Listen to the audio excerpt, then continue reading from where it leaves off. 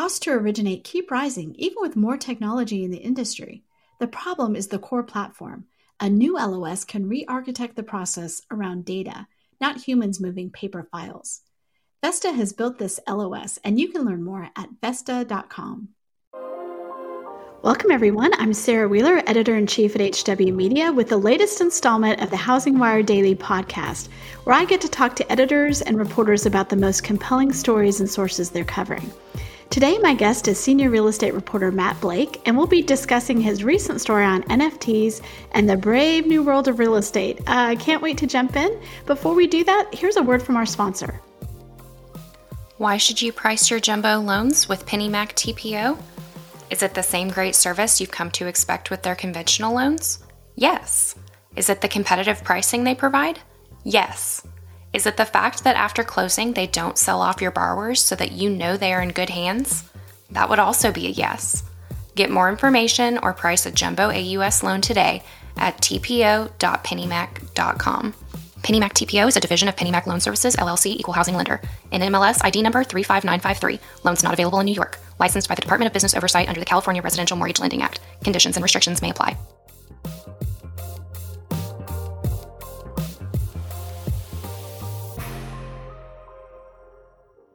Matt, welcome back to the podcast. Thanks, Sarah. Glad to be here. Okay, so first, for our listeners, tell us where you are right now. Sure. I am at the Miami Beach Convention Center because I am covering a conference regarding real estate and crypto. It's being put on by a company called Proppy, which is a company based in Silicon Valley that basically wants to put real estate transactions on the blockchain. And so there are about 400 people here, and I would say about maybe 25-30%, just very rough guess, the conference just started, are like real estate agents. And then there's a lot of sort of venture capital people. Then there's people like tied in one way or another to cryptocurrency and the blockchain. And so it's a very interesting conference. I've never been to a conference like this before. This is the first ever crypto real estate conference, and basically, it's it's not tense at all. Like, everybody's very polite and nice and stuff so far, but there's definitely already, just in the first couple hours, some talk about will the blockchain, will some of these new ideas being discussed, displace the real estate agent in some way, and sort of what is the marriage between traditional real estate deals and cryptocurrency and the blockchain. That's interesting to me because from my perspective, when I think about crypto and real estate or blockchain, it's not the real estate agent that I feel like might be getting disrupted. So why do you think that they might think that? I think that that's a good question, because I think that maybe the most affected industry were more deals like sales of homes to come on Ethereum or another blockchain platform. Probably the most affected profession would be title insurers, because those are the people that insure a property is bought and sold, and the person who says they own the property really does legally own the property. And so if everything is on the blockchain, and the ideal of the blockchain is that everything is recorded, everything, if you know computer coding at all, you can just see who owns everything in the world, that would sort of make irrelevant title insurers. I think that the idea is that the real estate agent is also, and this is just an argument made by some, but that the real estate agent is also less relevant because everything is being done sort of instantaneously on the blockchain, and there's not sort of that time between contract and close. The agent doesn't need to necessarily be a whiz at sort of, say, Florida state law in terms of how properties are transferred or what's the right person to talk to at the Miami-Dade county government or something like that. So I think that it's just sort of, but it's so preliminary right now, and the ideas that are being discussed here are not totally tangible. So I feel like many real estate agents see the blockchain as an opportunity. Many of them see it as a threat, and then probably the majority of them see it as kind of too early to form an opinion on. Really appreciate that explanation. I share your thought there that the title industry is the one that should probably be the most paying the most attention here. Mm-hmm. But I can understand. Listen, real estate agents have felt like they're being assaulted on all sides by people who want to change, disrupt what they do. So I can see it. I do think mostly. It's interesting. I'll be interested to see your reporting from the conference to see what kind of real estate agents are there and interested and really see this as a potential way to boost their business, right? Because that's already a pretty progressive set of real estate agents. It's like, hey, I'm going to go to this conference Mm-hmm. and find out about it. Yeah, I think that, I think real estate agents, I talk to a lot of real estate agents. There are a few like Richard Hopen of Compass in New Jersey. Dana Perino is here. She's an agent down here in Miami. Thad Wong of Ad Properties, I think, is here. But in any case, I've talked with him before about NFTs and the blockchain. And I think that a lot of real estate agents are pretty open to this as an opportunity or a way to like simplify parts of the real estate transaction, or just as like something to monitor, since like crypto is such a growing part of kind of the economic landscape right now. I do feel like, real estate agents are interesting to cover in part because they're like kind of like the face of the transaction, like what's cool about like what Housing Wire, like what we do coverage wise is sort of like, we look at the fact, well, there are also title insurers, there are appraisers, there's loan officers.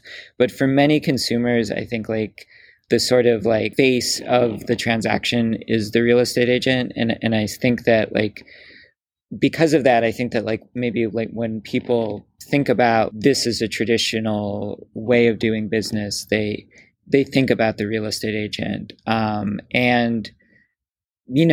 it's just again, we're in a very early stage of this. There's literally been one deal in the US that is involved, NFTing a property. So right now it's just sort of conjecture and kind of venture capital firms seeing what they want to spend money on.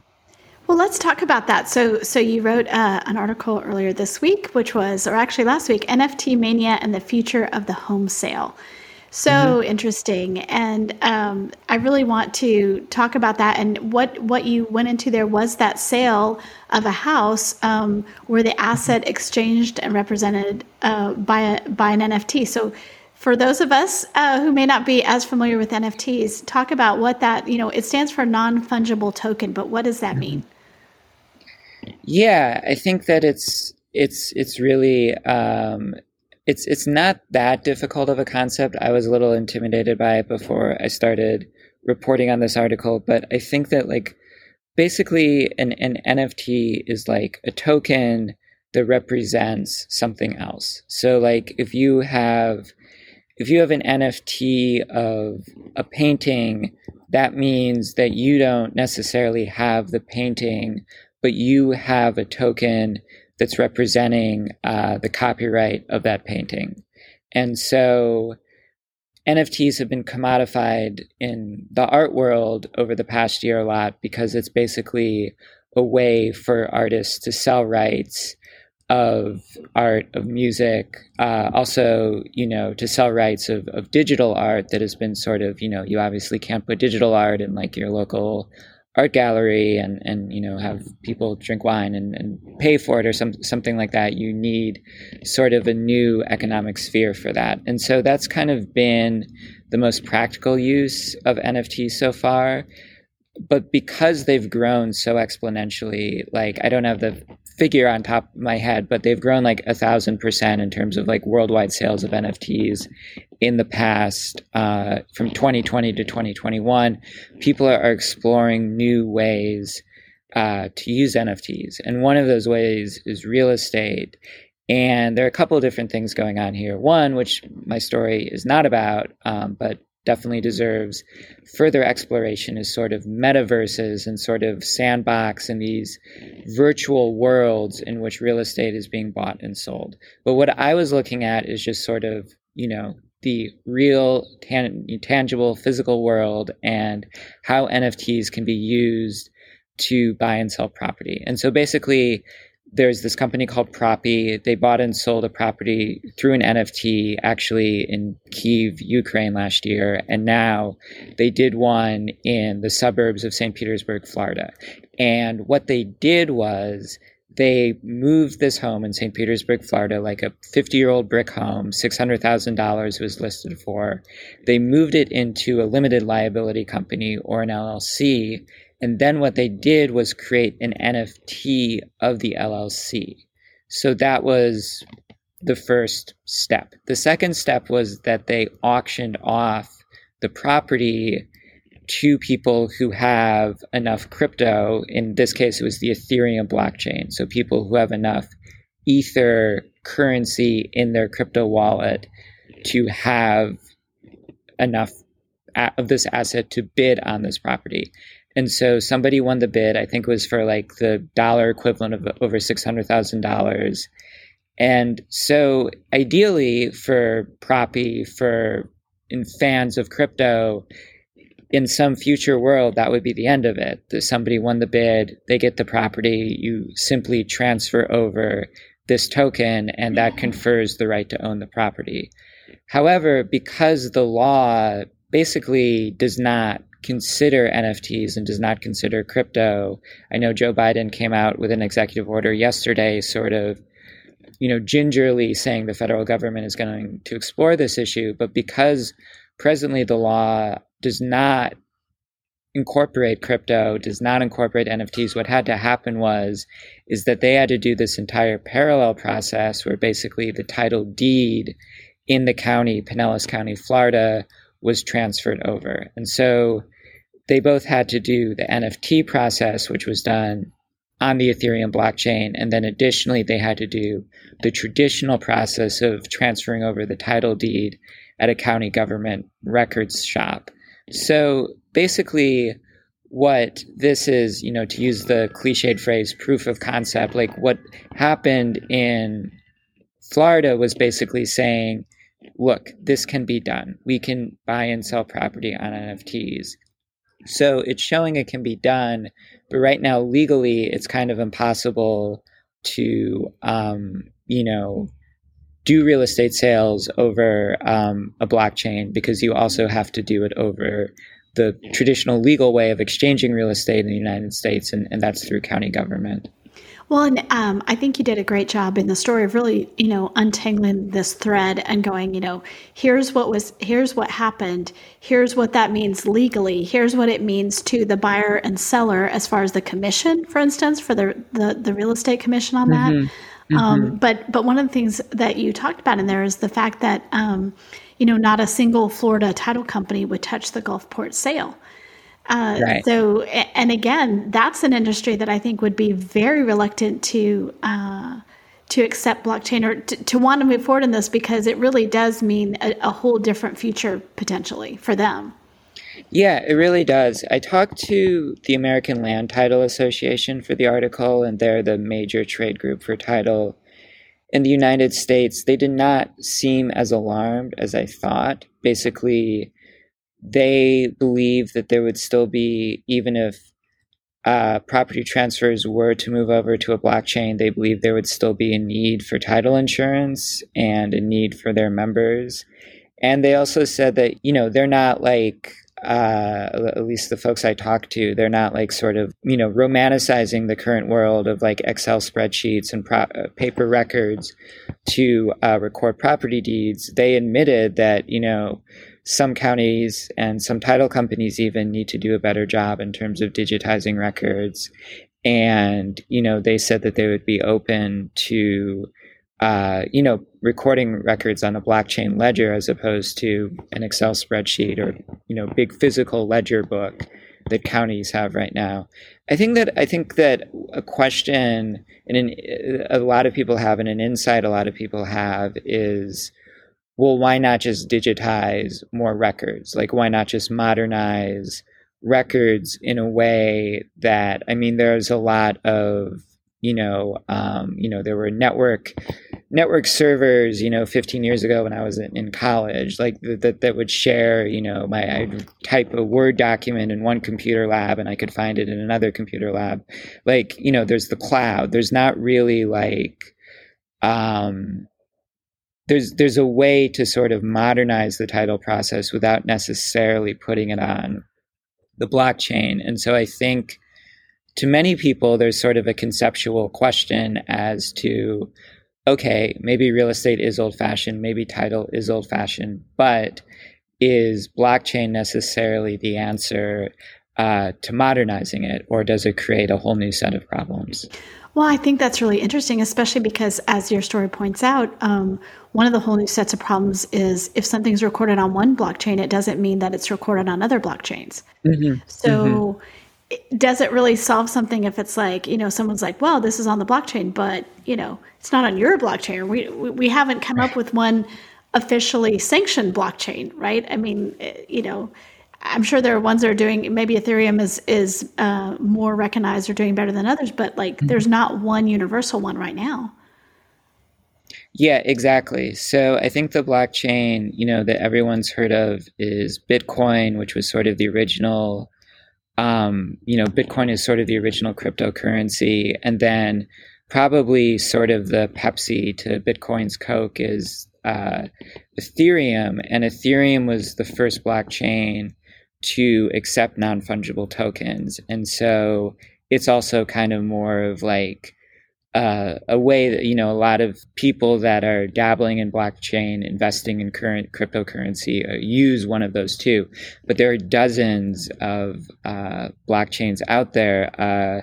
My editor, James Kleiman, he wrote a story about a company called Figure that is trying to do mortgage servicing rights and the securitization of mortgages on the blockchain. But the blockchain they use was basically created by their founders called Provenance.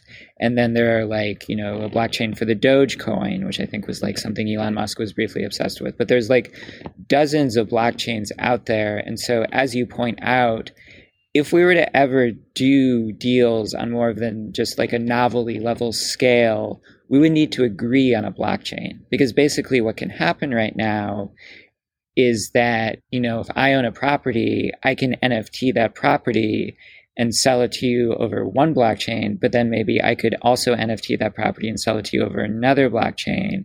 And so like, how are you going to be able to like keep track of what is the proper NFT? What is the appropriate blockchain?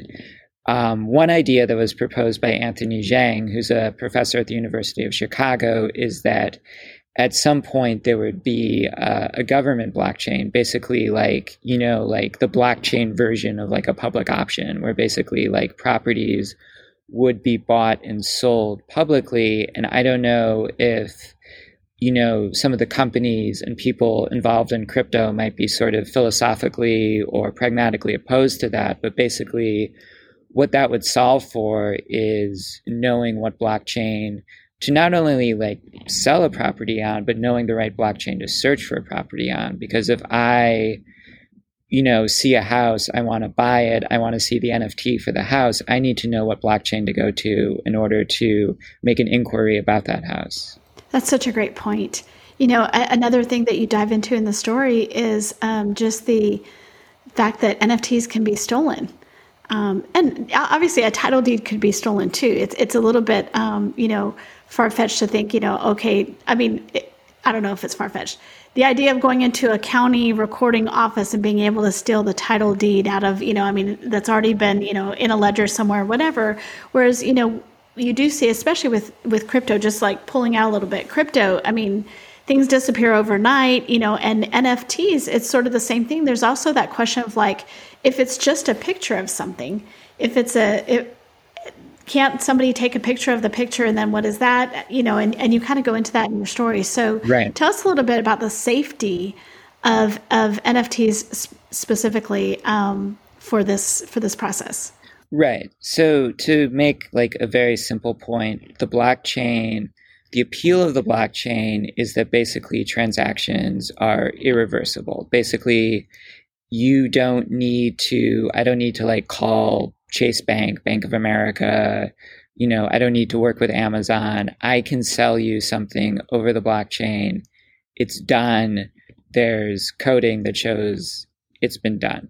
And so in theory, this means that we need to deal with less middlemen in our lives, that sort of the companies of so-called Internet 2.0, Google, Amazon, that have been profiting off of commerce by being the middle people, will gradually have a smaller role.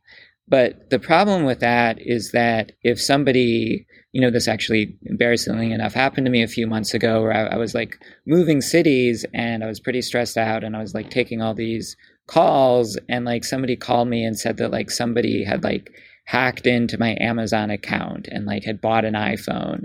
And like I didn't have the presence of mind to realize that this was a scam immediately. And I was like stupid enough, again, an embarrassing story, stupid enough to basically like give them enough information that they could like hack into my bank account.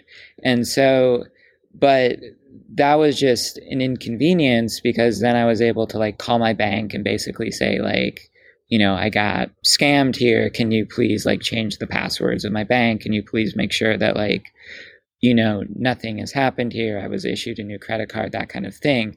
It was, it was a hassle for me, but it was no more than that. The problem with the blockchain is that somebody is doing exactly the same thing, phishing, whatever you want to call it, with your crypto wallet right now, only instead of you being able to reverse that, it can't be reversed. You can, Google articles on OpenSea, this blockchain platform, which has been, I think had positive effects for artists as a way to sort of buy and sell art. But it's also, people are like left and right breaking into it, taking stuff from people's crypto wallets, and it's irreversible. And so that's the biggest problem, is that sort of paradoxically, the benefit of the blockchain has been sort of also what's led to more crypto theft, you could argue. And then the second point I would make is toward what you were saying about like, like somebody could just like break into a county office, or like, a disgruntled county worker or whatever could just like take a picture of a title deed and basically be like, this is an NFT. This is like, like right now they couldn't gain much traction with that because you still need to use the actual title deeds. But hypothetically, if we're going to create a world where there's mass development of NFTs to use as real estate, we need to have like a more secure way of authenticating that the NFT is actually tied back to the property. Because at this point, given there's so many blockchains, given the immutability of blockchain ledgers, and given the lack of regulation around it, it's very easy to commit fraud right now. It is always the trouble with something that's non-regulated is, a lot of the regulations put in place that make our lives, more cumbersome, or make this process more cumbersome, are also the things that safeguard it, right? I mean, the mortgage process, we've all said that the real estate transaction takes too long, needs to be disrupted, blah, blah, blah. It's true. At the same time, nobody wants that to go awry. It's a lot of money. It's a huge investment. And so it is such an interesting part of this. Well, I really appreciate you breaking down at that level. And I think I would encourage all of our listeners to go read your story, because it's a great deep dive into the whole, all the different parts of this, the NFT part, the blockchain part, the, what this means for real estate commissions part. I'd love to know what you're going to be looking at this conference. Are there specific sessions you're going to go to, or people you're going to talk to? Yeah, for sure. So this conference is sort of a mix of, like I was saying at the start a little bit, realtors, like the Miami Association of Realtors is here. Folks from, I was just not on a panel, I was just watching a panel where Home Services of America, so, Warren Buffett's real estate brokerage, very traditional real estate brokerage. Couple folks from there are here. The head of the Asian American Realtors Association is here. So basically we have traditional members of the real estate industry which are at this conference, which is really cool. And so I hope to sort of out of practice with the pandemic, but I hope to sort of, go up to folks, introduce myself, basically say like, hey, like, what do you think of all this? Do you feel like what about this is exciting to you? What about this makes you nervous? And so I think that's a really exciting opportunity for me, because I have at this conference both those people, but then you have sort of the tech people, and kind of like what I mean by the tech people. Like what I mean by the tech people is this company Proppy that's organizing this, that are basically people that are pretty sophisticated and well-versed in the blockchain, but maybe don't quite know how to monetize that in a way that like intersects with residential real estate. And then there are people from companies like Superworld that are creating like metaverses and are trying to get real estate agents to steer their clients to metaverses. So that's one piece of it. And then you have a bunch of like people either prominent or kind of lurking around that are venture capital financiers, and basically people that are willing and able to spend money on the next company that's going to claim to disrupt real estate. And, the company, to give it one example, R7, which is a Chicago-based VC firm, is here.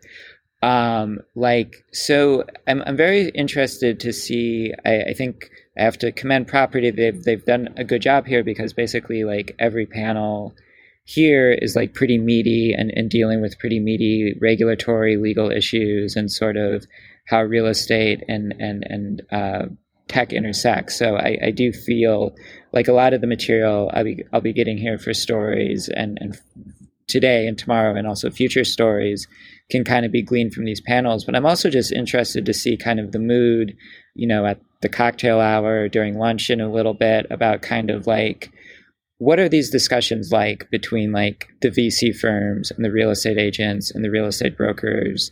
Like, what do the VC firms really see that they can like get out of this and monetize this? Because it's the article that we've been talking about mentions, like, it's really kind of, it's so preliminary at this point. It's in such a novelty stage at this point. Like if I were a venture capital financier, we've already seen, iBuying, for example, that was a big venture capital thing a few years ago. That is yet to sort of generate returns for the folks who say invested money in Open Doors. So my question would be, if I were a VC financier, like, what can I see that would actually like give me a return by, say, the year 2030? And it's really like, it's hard for me to see what that might be. But I think that what everybody in this space, from venture capital people to real estate agents, to just people like myself that are just trying to like still understand what's going on, I think everybody really wants to see the legal aspect of this. And there's going to be a panel this afternoon on that, because we really want to see it's not so much the question of like whether the technology is there to facilitate some of these deals being done virtually. It's more the question as to, there are very specific policies and procedures that have been handed down since like 16th century England, dealing with the buying and selling in real estate. And we want to see how those policies and procedures are going to like intersect with this whole new way of buying and selling real estate. Wow, sounds fascinating. I cannot wait to see some of your reporting on this, and not just on the conference, but how that's going to inform what you look at next when it comes to real estate. So glad you're on the case. So glad you're figuring this out for all of us, and that you can give us that insight. I would tell our listeners to go check out that article that you wrote. And then also, you mentioned property quite a bit, and our sister site, Real Trends, Tracy Velt, the editorial director there, interviewed Adam Brown, who's the vice president of business development for Proppy, on her latest podcast on simplifying crypto, NFT, and the blockchain. So, if people want to hear more, that's a great place to get more information too. But Matt, thank you so much for joining. Yeah, thanks a lot for having me, Sarah.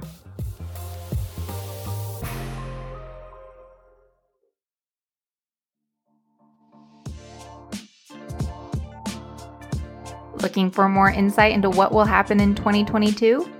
Or maybe you need more information on what in the world is happening with the federal regulators. Or you could just be looking for information on how to stay competitive as the industry shifts to a purchase-focused market. Our HW Plus Premium membership comes with all of this insight and more. With your HW Plus membership, you'll get at least 5 HW Plus articles a week that dive deeper into the daily news to help you confidently make business decisions. To join, go to housingwire.com/membership.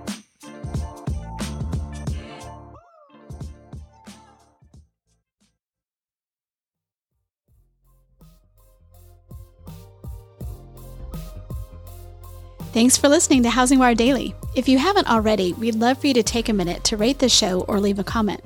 We'll see you back here on Monday for more news and insight.